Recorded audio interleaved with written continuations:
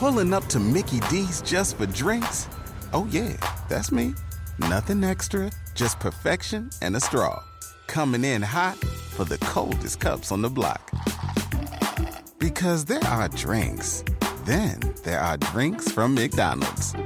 Mix things up with any size lemonade or sweet tea for $1.49. Perfect with our classic fries. Price and participation may vary. Cannot be combined with any other offer. Ba-da-ba-ba-ba. Hey everyone, it's Michelle Williams, and I love being able to share my story with you on my podcast, Checking In with Michelle Williams, where my guests and we get real as we share the ups and downs of our mental health journeys, and I'd love for you to join me. Hey, it's going to be your church and your turn up. So listen to Checking In with Michelle Williams every Tuesday, a part of the Black Effect on the iHeartRadio app, Apple Podcasts, or wherever you get your podcasts.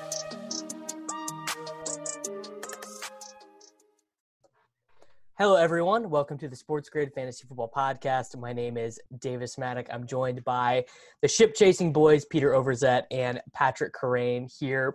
We're going to do some player news and notes stuff today because we're actually starting to get real news. Pete, we're hearing the drum beat, the steady drum beat for Laviska Shenault, for DeAndre Swift, but also we all just drafted together against each other, I think for the first time this offseason in the Kentucky Fantasy Football State Championship. There were some snipes and some re-snipes. We've had a couple days to sit back and think about our teams. Pete, how are you feeling about the team you drafted in the Kentucky State Fantasy Football Championship main event?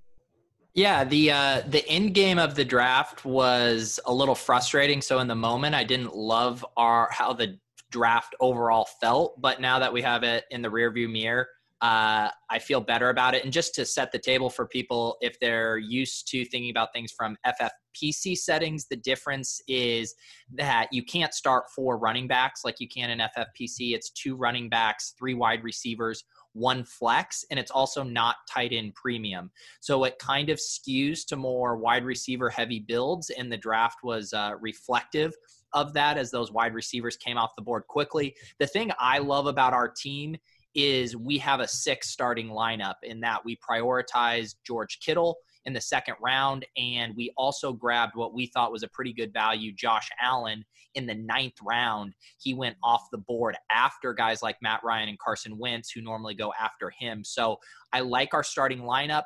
I feel a little exposed at wide receiver, but otherwise these are the kind of builds I like. Well, and of course, Pat got his guy. He got Ronald Jones. He took him in the 6th round.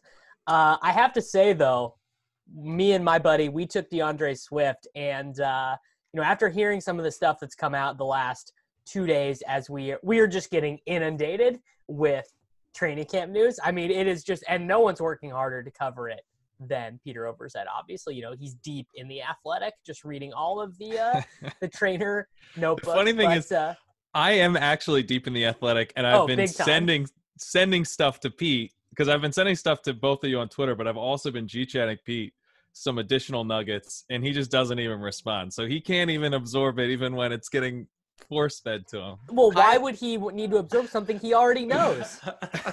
I'm literally brushing my teeth last night, getting ready for bed, and Pat's just sending me just a blitzkrieg of Athletic screenshots over G-chat, and I'm like, I can't even respond to one of these. Like, I'm really trying to mentally wind down right now.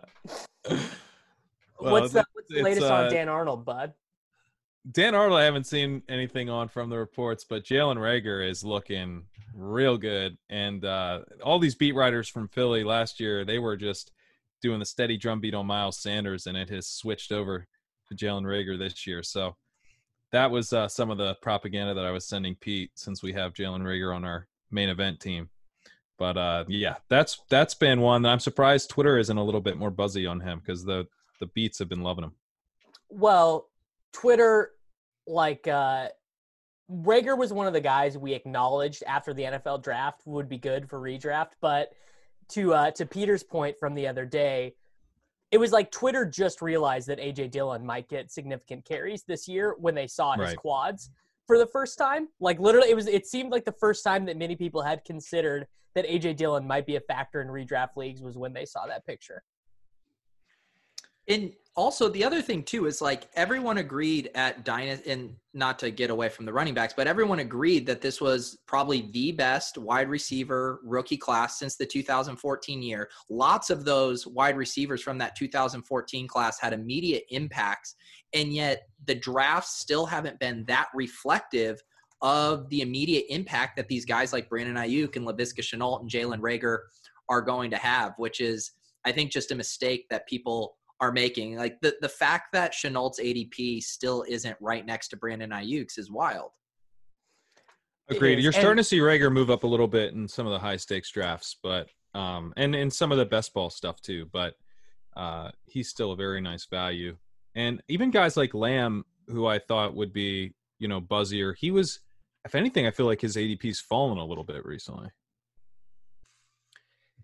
Lamb has fallen in ADP as Ayuk and Reagor have risen in ADP because, there's just only so much hype to go around. And there's always going to be a couple people in every draft who's like, well, I'm not taking these rookie wide receivers. I need to get Mike Williams. I need to get Anthony Miller. I need to get Cole Beasley. I need to get John Brown. Like I need these established vets. Hey, we drafted John Brown in this. Take it easy. Well, you drafted John Brown because you need to do the stack, which is we stacked him with Allen. In the Kentucky League. That was the first time that I had taken N'Keal Harry in any high stakes format. I've taken him in best ball and stuff, but that's my first share in a league that actually matters. I think now that we've done so many drafts, like what's kind of crystallizing for me of how I want to approach these rookies is there's that tier in the 5th, 6th round with the Akers, Dobbins, and Swift. And I've been mixing in shares of Swift and Akers there, specifically in true zero RB builds when that's my first running back off. And then we all know these guys like Zach Moss, Antonio Gibson before the guy stuff, like those guys were just smashes much cheaper. And there's lots of other good rookie values. And then with wide receivers, we've been smashing Shenault. And to me, it's been in that other range where the Reagor, Lamb, Judy, Ruggs range. We've been honing in on Reagor. I do want to start mixing in more Lamb. We did that in our tri-managed team. And another guy I want to get more of there is Ruggs. So I think what I'm trying to say is like picking your spots at these guys that are properly valued and spreading it out, and then continuing to hammer the guys like Zach Moss and Laviska Shenault who are way underpriced. And Ayuk, we passed on Ayuk to take John Brown to get that stack. And we also had John Paulson on who was saying he's higher on Brown. So it did make some sense, but I regret it. I wish we went with Ayuk. Things are looking, obviously that this was pre-Hurd injury. That's even more bullish now for Ayuk. And he's someone that I think you could just absolutely see smash this year. I was actually reading an article on The Athletic about, yeah, of course. And it was, the beat was basically saying, who is the deep threat on this team? Is it Jerick McKinnon? Like, who actually has speed? I think it might be Ayuk. He led the nation in yards after catch last year, but a lot of that was not just on like slant routes and screens and stuff. He had tons of yards after catch on deep balls. And I think even though he's not like a true burner, that he should be he's got size. He's got like these crazy long arms. I think he could be the deep option to start the season and maybe for the entire year in that offense. Do we have any good training camp stuff coming out about Ayuk? We've heard that Mike McCarthy views CeeDee Lamb as a number one wide receiver that they think they can have 3 1,000-yard wide receivers. We've seen obviously all of the Laviska hype has been incredible to witness from the outside. Obviously, we've all been very into the Viska 2 Live highlights, but I have not seen anything specific from the San Francisco area beat writers on Ayuk, being a standout or being bad. Neither way, just haven't really heard much other than really the Hurd injury. I haven't heard a ton about Ayuk specifically, other than that he's just like, keeps moving up the depth chart. In this point where we are now starting, you can feel this year the hunger for training camp blurbs. Like I don't want to be the full Debbie Downer because it is just so fun to have this stuff back, but the kind of leaps the A to C thoughts that people are making from these blurbs. Like I saw one earlier where Cam Akers, it's a grainy footage and he just catches a little pass in the flat. And someone's like, the beat report goes, Cam Akers, demonstrating how well he catches the ball with his fingers. And I'm like, what is going on? I mean, we had a photo of AJ Green with no pads on that was taken on a cell phone through a pair of binoculars, Peter. And this was making the rounds this morning. Like, this is how thirsty people are for training camp news. And I actually think, something that you guys have been talking about on ship chasing is that the ADPs end up being very efficient by that weekend in Las Vegas. And I actually think without preseason games, I don't know if we're going to end up seeing the ADPs for the 0 RB guys getting that inefficient, because we're literally not going to have anything to go on other than training camp reports and injuries. Yeah, and I wonder how many of these nuggets are getting captured. Like, so for example, in the Chiefs backfield, it looks like for now it's Darrell Williams. That's over what DeAndre. Over DeAndre. Yeah, and so we just may have had that wrong. But I'm not willing to go there yet. Yeah, I don't know why. It didn't seem like DeAndre Washington was working with the ones at all yesterday. I don't know why that is. Maybe that'll change. Maybe he was just nursing something. But yeah, Williams was like very heavily involved right after CEH. So, well, I mean, he knows the offense already.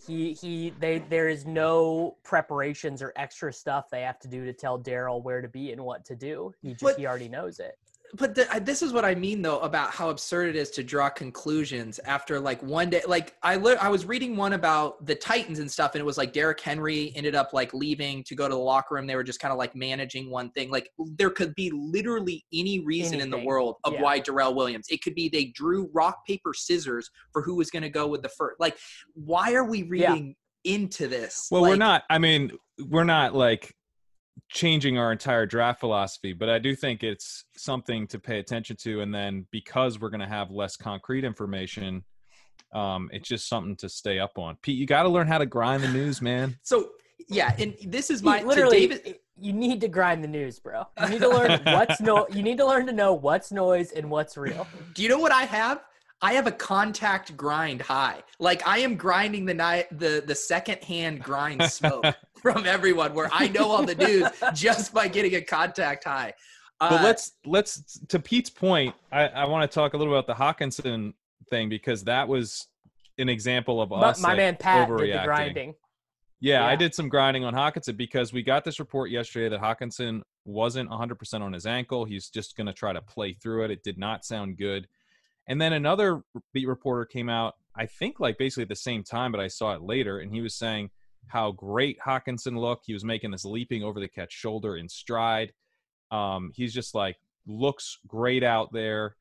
He said maybe he still wasn't 100%, but he was great. He was 100% running routes. So, it's this type of stuff where I think you don't want to get too carried away with one report, but it's better to know it than not know it when we're not going to have the preseason stuff to go on.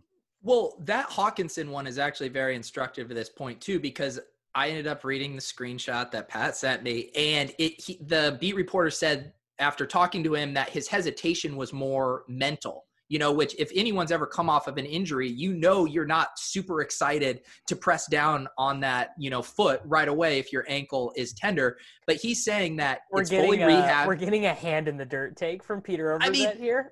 I just like literally these guys. I just can't take it. I just need the season to start. But to pull back on all this, people stop it. People are gonna make massive adjustment mistakes to these beat news, whereas the preseason has been extremely informative, seeing those personnel groupings, who looks good, blah, blah, blah.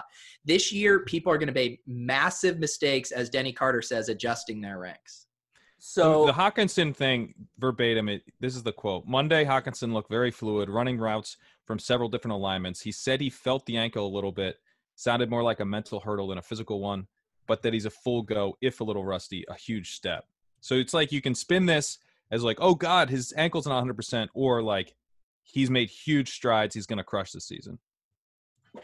So I do want to, while we're talking about the Detroit stuff. I guess first off, I think I agreed with your original take, Pat, which was you can move Hockenson below Gesicki and Fant now, but I'm not moving him out. Like I'm not I don't moving recall him saying in. Gesicki. Well, those amongst us who have good rankings and good tiers, we have him there. So I think but I'm not putting him down there with Jarwin, Ian Thomas, those guys yet. The only problem with kind of making those slight tweaks is it's like, well, then Hawkinson's going to become a value, right? He's going to slip into the 11th or 12th instead of the 9th or 10th.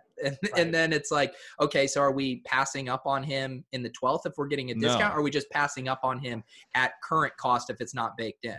The point I made was that I have been taking Hockenson over Fant basically every single time because I just think he was the better prospect and his rookie season was stronger, and I like the quarterback play better.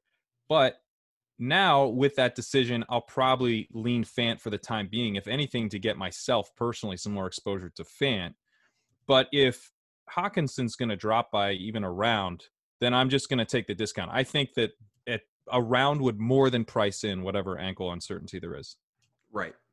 So while we're here on the Lions, I want to talk about something that is going to get prickly with you two, which is that I think DeAndre Swift might now be part of like a modified 0 RB build in the 5th for sure. And I would maybe start thinking about him earlier than that if Kerrane continues to not practice. So on Saturday, it was Kerrane Johnson's birthday.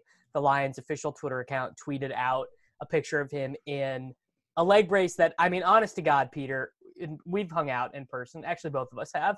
That leg brace was bigger than me, I think is probably the most accurate way to put that. And now we're getting reports that Kerrane's not practicing, getting days off already. Like, is DeAndre Swift 2020 Miles Sanders, Pat? Well, Pete, I want to get your thoughts first on what it's like to come out of a leg brace and to trust that leg again. Yeah.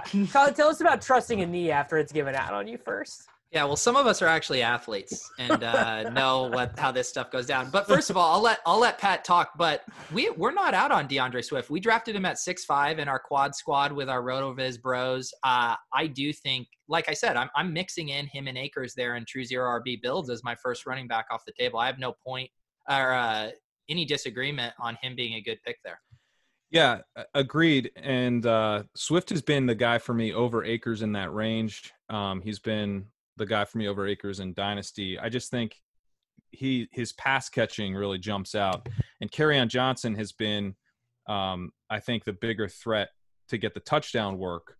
But if that changes, if Swift can basically be getting a bunch of receptions and goal line carries, then he's an awesome value. And I think the Miles Sanders comparison is apt. I was like going back and forth with some guys on Twitter, and I made that same comparison and then was specifically kind of comparing the situation with, Jordan Howard versus Kerrane Johnson. I got a lot of pushback, like, how dare you compare Kerrane Johnson to Jordan Howard? But, I think that it could be a little similar in that Swift, I think, is very clearly the better receiver.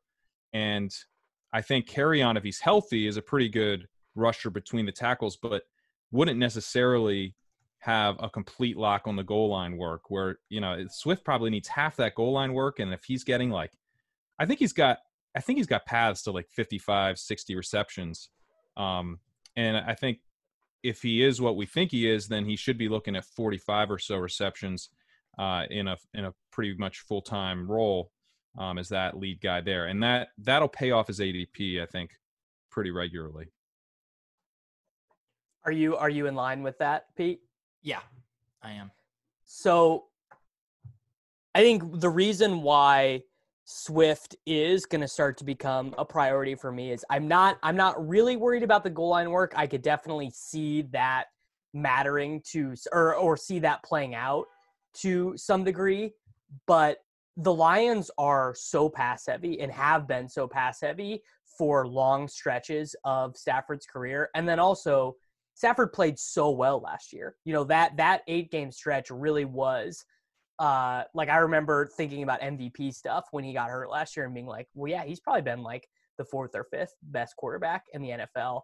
And and you guys were talking about this on your ship chasing episode the other day when you guys were trying to not spoil Pat's tight end research, was that like they were so bad when they switched quarterbacks when Driscoll and Blau were playing, like that it's kind of clouding our opinion of Galladay, of Marvin Jones, of TJ Hockenson. And, like it wouldn't surprise me if Swift ends up being like a 65% backfield opportunity back in like the 8th best offense in football or something like that, which would mean like he's basically a league winning player at that point going in the 5th round. Yeah, I definitely think he has that in his range of outcomes. He's a really nice pick still, I think, in the 5th round. Once you get into the 4th, though, then you have Jonathan Taylor in that range, and Taylor's been getting a ton of buzz. So much buzz, yeah. Yeah.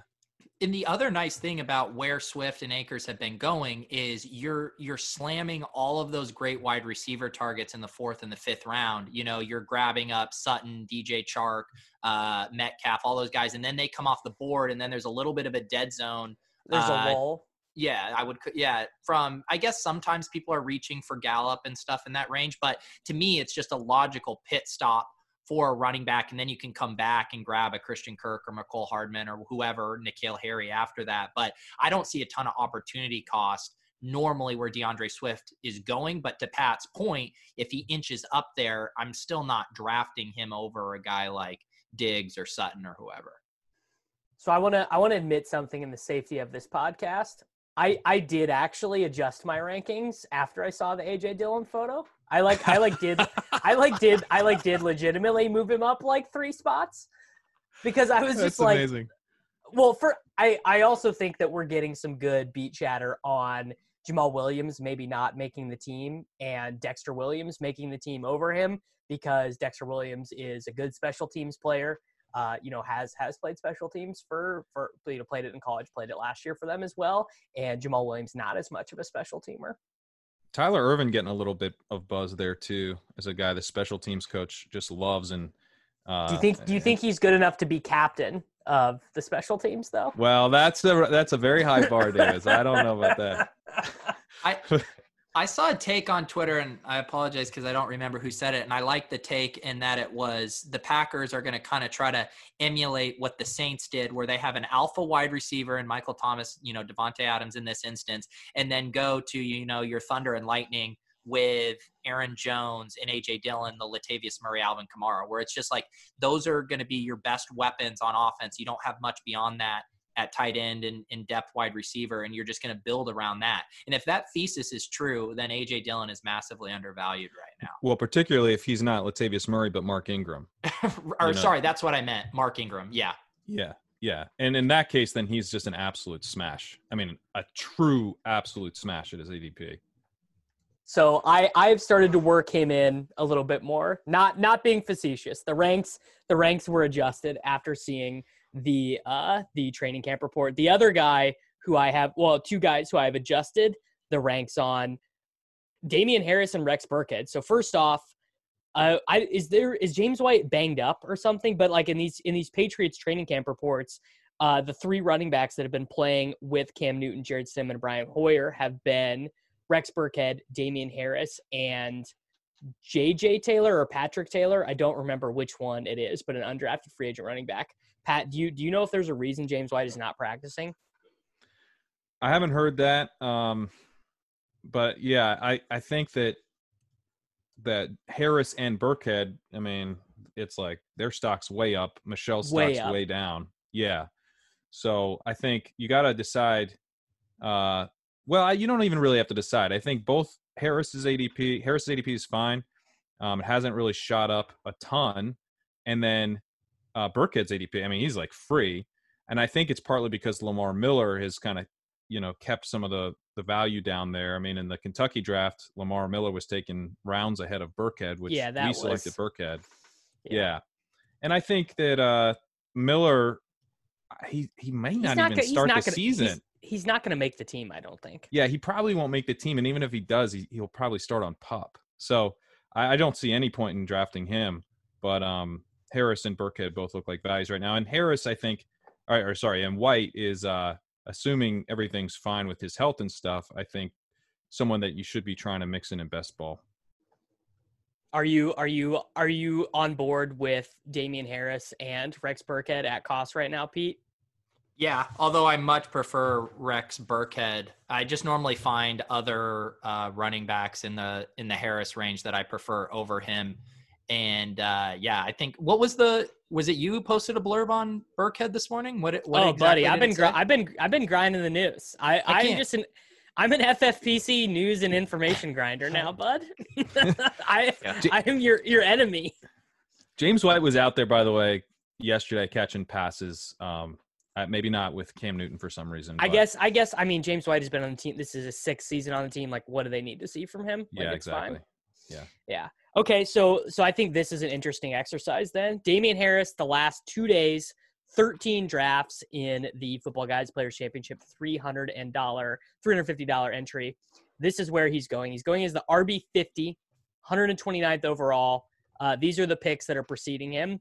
Tony Pollard, Darrell Henderson, Boston Scott, Keyshawn Vaughn, Duke Johnson, Chase Edmonds. Then it goes Damian Harris. He's right next to A.J. Dillon. He's right next to DeAndre Washington, actually going ahead of Sony Michel. No, so basically he is the last, he and A.J. Dillon are the last premium 0 RB targets, basically. Do you think that's the right ranking, Pat? Well, I would definitely be taking him over Edmonds. I would take him over Duke Johnson. Those are not guys that I've really been targeting. They don't really jump out to me among the 0 running back targets, so it's easy enough for me to move them ahead. Edmonds didn't really catch any passes last year. He doesn't have any goal line equity, so I think Harris, if he has that lead job, would definitely beat those two.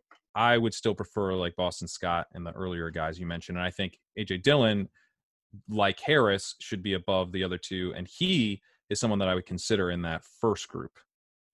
Yeah, and like in our KFFSC draft, Damian Harris went in the 12th. We took Rex Burkhead in the 16th. I think I think you can make just about as good of a case for Rex Burkhead getting that role as Damian Harris at this point. I think their ADP should probably be much closer, together in the, the 14th round or so, because I am taking Darrington Evans, A.J. Dillon, and I would even take Duke Johnson over Damian Harris. We're not even that far removed from Rex Burkhead being like a 4th round pick in fantasy football leagues. I remember that. Right, I know. Actually, contract year narrative, dude. Contract year for Rex Burkhead. Love it. Hey, God, while we're talking about other bees in my training camp grinder bonnet, let's just talk about this Darrington Evans thing that happened the other day. So it was before they went padded practice. He had a couple of drops that apparently a few people observed. And all of Twitter, it was fumbles. All of Twitter was ready to anoint Derrick Henry as just a guy who's going to get 400 carries, all the pass work, never coming off the field. I mean, this guy has to be drafted at 101 under this thesis. And yet then a few days later, it's like, oh no, Darrington Evans looks great in practice. He's shifty. He's catching balls. I mean, the overreactions to this stuff is just, it's out of control, guys. Yeah, no, I agree. Because Henry is now, I think he went at 106 in the KFFSC draft. Derrick Henry has officially jumped the shark. Yeah, I'm not really on board with it. He's never been used in a 3-down role. If he is used in a 3-down role, he will crush his ADP. He will. I mean, he should be probably like the 102 if he's used in a 3-down role. But I just don't think that he will be. And I'm going to need more than like a couple Darrington Evans fumbles to update that prior. And it's literally just they're not going to give him 35 carries a game. Like, they've always used someone else in a change of pace role. So even if they use him a little bit more in the screen game, it still means there's 10 to 15 touches available for other running backs in that offense. I mean, we all agree that Dion Lewis was terrible last year, right? Yeah. Like, did not even come close to what we expected of him from a fantasy perspective or anything. He still played 37% of the team snaps in the regular season, right? Like, the team can give Derrick Henry all the money. They can do whatever they want. They can say whatever they want, but he just does not profile as a guy who should be playing on passing downs a ton. And we all universally expect them to be in more negative game scripts this year than they were last year. Like, they kicked one field goal after Ryan Tannehill took over. They just scored touchdowns on every drive. It's very, very unlikely to repeat itself. It's just it's just set up to get owned by Derrick Henry so hard. There is no more lib owning player in the National Football League than Derrick Henry. Well, I will say, like, if you want to get some exposure to Henry, do it in underdog, do it in the half-point PPR format, where going with the hyper-fragile running back start, where you just take like 3 to 4 running backs in the entire draft, but you get them all early. Like, get your Derrick Henry exposure that way. I still think that reaching for him in these high-stakes managed leagues is not the way to go. You have to take him over Travis Kelce, over George Kittle a lot of the times in those formats, and I would so much rather lock up that elite tight end. Oh, here's something that would be interesting to talk about, because someone was asking Pat and I about not having a ton of Michael Thomas this year, and as it pertains to being zero RB guys, because you would imagine that that's normally who you would be taking. As I was kind of thinking through it, especially as it pertains to FFPC settings, it's really hard to get Michael Thomas because, if you're drafting one of those top 5 running backs that we're still on board to do, and then if you're at like 6 or 7, I'm often wanting to lock up Travis Kelce because I'm worried I'm not going to get Kittle coming back in the second. And then you basically have to be at like 10 or 11 and have Michael Thomas fall to you to the point where you feel comfortable grabbing Michael Thomas. You get Kittle. So that's why I don't have a lot of him, but it has nothing to do with Michael Thomas as the player. I'd be very happy to have him as my wide receiver 1. Pat, what did you think when you saw that question? Yeah, no, I completely agree. I think if we had the 105 in our main, I think we would have a share of Thomas. We had the 104 until Kamara, and that was when Cook's holdout was making him like not even in consideration at that high of a pick. But we haven't really been. It's like a very specific setup, because I agree with you. Like, once you get down a little later and you're not going to have a chance to get the tight end on the way back, and it's a little too early to select Andrews in the early second, then I'd rather start with the tight end. So, I do feel a little underexposed to Thomas this year, which is a weird feeling considering, we do tend to prefer wide receivers early. But actually, because of the way that the board shakes out this year, and we like the wide receivers in rounds 2, 3, 4, and 5 so much, he actually, like, in a weird way, does not fit the the official thesis of the zero RB argument is that you want to just be crushing at quarterback, tight end, and wide receiver every single week. And in the FFPC format, it's very important to get Kelce, Kittle, or Mark Andrews. And, all 3 of us do really like to take Dak and Kyler and Deshaun Watson there in the 6th and 7th round. So, like, in a weird way, Michael Thomas, like, doesn't fit those builds a lot of the time, because that if you're taking Michael Thomas, you're doing the full Blair Andrews, where the first running back you take is Tariq Cohen in the 11th round. Yeah, I think that's true. And it can get really gross too. Like, so when I did my pros versus Joes, I was in the 12 slot, and Kelce, Kittle, and Michael Thomas all go, which then it's so frustrating, because then Mark Andrews isn't coming back to you at 312. And the zero RB teams that I've built, like the one we did with Hassan and Blair that I love, is when we are hammering everyone at every slot other than running back. Because we're rolling out Kyler, Kittle, and 4 alpha wide receivers. That's going to be really tough for teams to compete with. But when you get stuck in that slot, and you're hammering them at wide receiver, but you don't have a massive advantage at quarterback and tight end, that's where zero RB can get more suspect. So the thing with the tight ends, and we have another football guys draft we'll do before the end of the year. In our main event, we know we have the 101, so obviously not taking Thomas there. But let's say we were to get a mid first in the last football guys we're doing, then I would be open to taking Thomas, because while I really like Kelce, I really like Kittle, I'm super hyped on Andrews. There are tight ends later that I do like. We talked about Hockenson. I'm still on him. I'm definitely in on him. I like Higbee a lot. Pete, I know you're not super hyped on Higbee, but the tight end research I did really put me even more excited on him. Pat, maybe me and you should do a team and just draft all the guys that Peter doesn't like. That's a good idea. And then Peter and I could do a team, and we won't take Rojo or Chenault. And you can take Gesicki. I don't like the framing of this because Pat definitely has way more opinions and preferences on guys than I do. That's true. 100%. It's 100% true that Pat is the driver of like the hyper specific player selection with you guys, no doubt.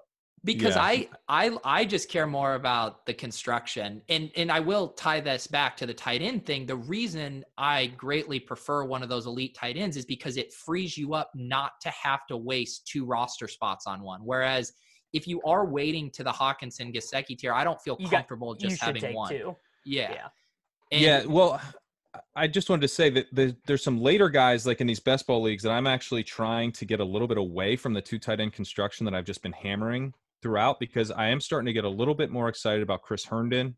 I just think available targets. You got Mims banged up. Adam and Evan talked about this on their pod. You've got the Jets now saying that Herndon's the starter. Herndon's rookie year was super strong, so he's kind of that post-hype candidate guy. He's someone that I've been trying to figure out ways to get more of. And then the other dude that I'm, it's kind of a gross one, but I'm trying to figure out how to draft a little bit more Jay Sternberger to leave that third, 3 tight end constructions, which generally you're not going to take Sternberger if you have like an Andrews and like a Hockenson. Are you worried that Sternberger still hasn't practiced? I was just going to say, you haven't been grinding the beats enough. Yeah, he has not been grinding the athletic hard enough. The Robert Tonyan report today. Oh, maybe I should be on Tonyan. The thing with Sternberger, the reason I like him is because he's a pretty. You just got outworked, Pat. Oh, geez. Oh, God. No, he's on the COVID list, but I just think that they don't have like anyone. Well, maybe I need to look in a bit more into Tonyan, but I do think that Sternberger, given what he did in college, he had a really nice receiving share, and it's just like they straight up don't have other people to throw to. So. Hang on, let me read this for Pat. It's a very funny quote. All right, this is from Matt Schneidman, Green Bay Packers writer for The Athletic. I don't know if you've heard of it, Pat. Matt LaFleur says Robert Tonyan is absolutely in play to be tight end 1. Sounds like MLF is pleased in what he has with Tonyan and Sternberger as 2 pass catchers atop that group. All right, dude, you just outgrinded me. I'll move off to Sternberger. I can't believe the fact that I just witnessed noted news and information grinder Peter Overzet do his thing. Like I feel like it's watching like Babe Ruth hit a home run or something. Contact high news grinder over here. That was a real impressive move, Pete. All right, but are you with me on Chris Herndon? Yes, yeah. I think that it's sort of all like it's like everything that we believed last year was true. He just isn't suspended for 8 games or whatever. Okay. Like Herndon was like he was getting touted on the ESPN fantasy football podcast. Like he was a mainstream sleeper. And that also is one of and we can roast us for our pick of Hunter Henry in the KFFFC draft. So we took him in the 10th. Herndon goes in the 17th. And that, I mean, Irv Smith Jr., we took him with our second to last pick. Yeah. Hang on. I also want to go on the record, because Davis, you're out here saying that I picked him. First of all, Pat was literally the one drafting. And if you roll back the tape, I was pushing for Boston Scott. And I'm not blaming Pat. You were pushing for Boston Scott with about 2 seconds left to go. And I couldn't, my nimble fingers couldn't get Boston Scott up the queue fast enough. I got to say, Peter is an incredibly nimble drafter. He doesn't panic. He gets it's pretty impressive. Well, I've done about 100. You timed out on Marlon Mack. He's not that nimble. No. We have Marlon Mack for 20 seconds on our team. That was a software error by FFP. Oh, okay. So another late round tight end. If we are gonna do this, the drum beat. If you hear it, it's starting to get kind of loud for Eric Ebron. We're hearing from training camp that the team is planning on playing more 12 personnel with Vance and Ebron. And, I do follow Pat Thorman on Twitter, and a more eager and vicious Eric Ebron truther has never existed. It's really incredible. The Ebron stuff's funny because they're basically just saying, like, we cannot get this dude to block. Like, they're making him do the blocking sled and stuff. They're just like, he hates it. He hates to block. So it's kind of great. Like they're just going to have to use him as a receiver. I also, speaking of me grinding news reports, another thing that can, lead us to the Eric Ebron take here is someone said Big Ben was kind of short arming his deep throws. I hate that I know this. I hate Yeah, that. dude, you're a secret grinder, dude. I can't believe how much Peter has been influenced by his environment of all these drafts. Like he doesn't want to give up the competitive advantage of not knowing that Ben's been short arming his deep throws. Now I know why he wasn't responding to my chats, because he was already grinding in the Athletic. Yeah. So if Big Ben can't throw it deep to James Washington and Deontay Johnson, I mean, this has to mean Eric Ebron just eating up targets 15 yards over the middle of the field with Juju, right? Yeah, although I don't know if you saw the Chase Claypool. God, that one his was leaping absurd. catch on air. He mossed that fake cornerback.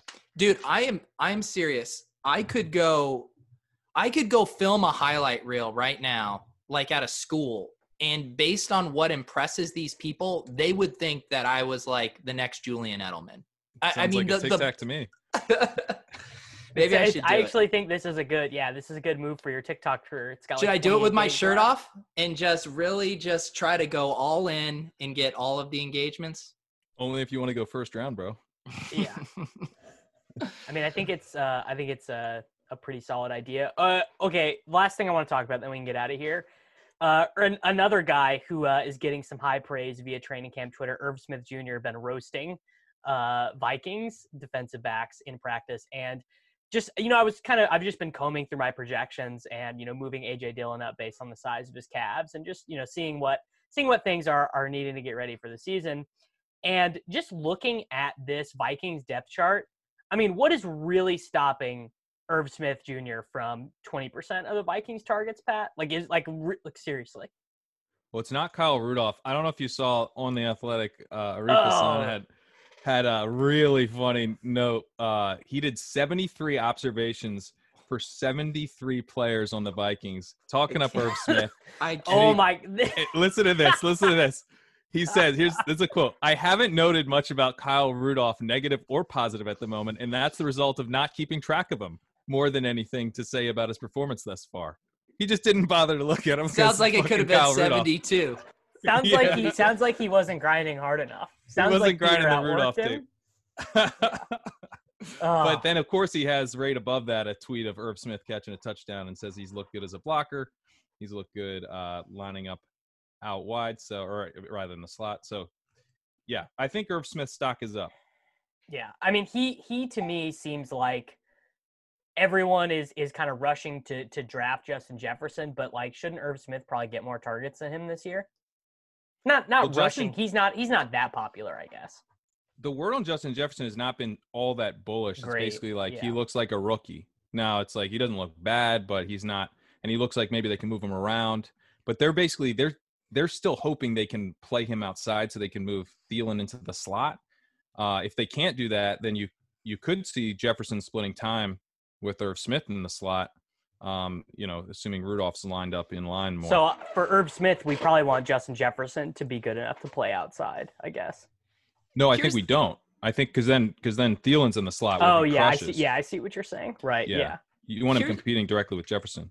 Here's still the thing, though, with all of these tight ends, right? And why I still think it's so important to get one of these elite ones is when we are targeting these breakout tight ends, we were talking about Hockenson, Fant, Gesicki, all this. We are trying to bank one of these guys becoming a top 5 tight end who gets the volume where they're a plug-and-play start for you every single week without hesitation. Even if Herndon and guys like Irv Smith, I don't personally see it in their range of outcomes to become top 5 every week starters. Yeah. And I think they can be great bye-week fill-ins, great depth if someone gets hurt, but they're still not exciting me in a way where I think they're going to fundamentally change my starting lineup because I'm not going to know when to start these guys. Dare I say I prefer them in best ball. I agree with you on Irv Smith, but I do not on Herndon. I think Herndon does have a top 5 season in his range of outcomes just because he was so good as a rookie. And there's just a ton of target uncertainty. I mean, like Mims, Perriman, Crowder, we're just assuming is going to get a ton of targets, but Crowder's not very good.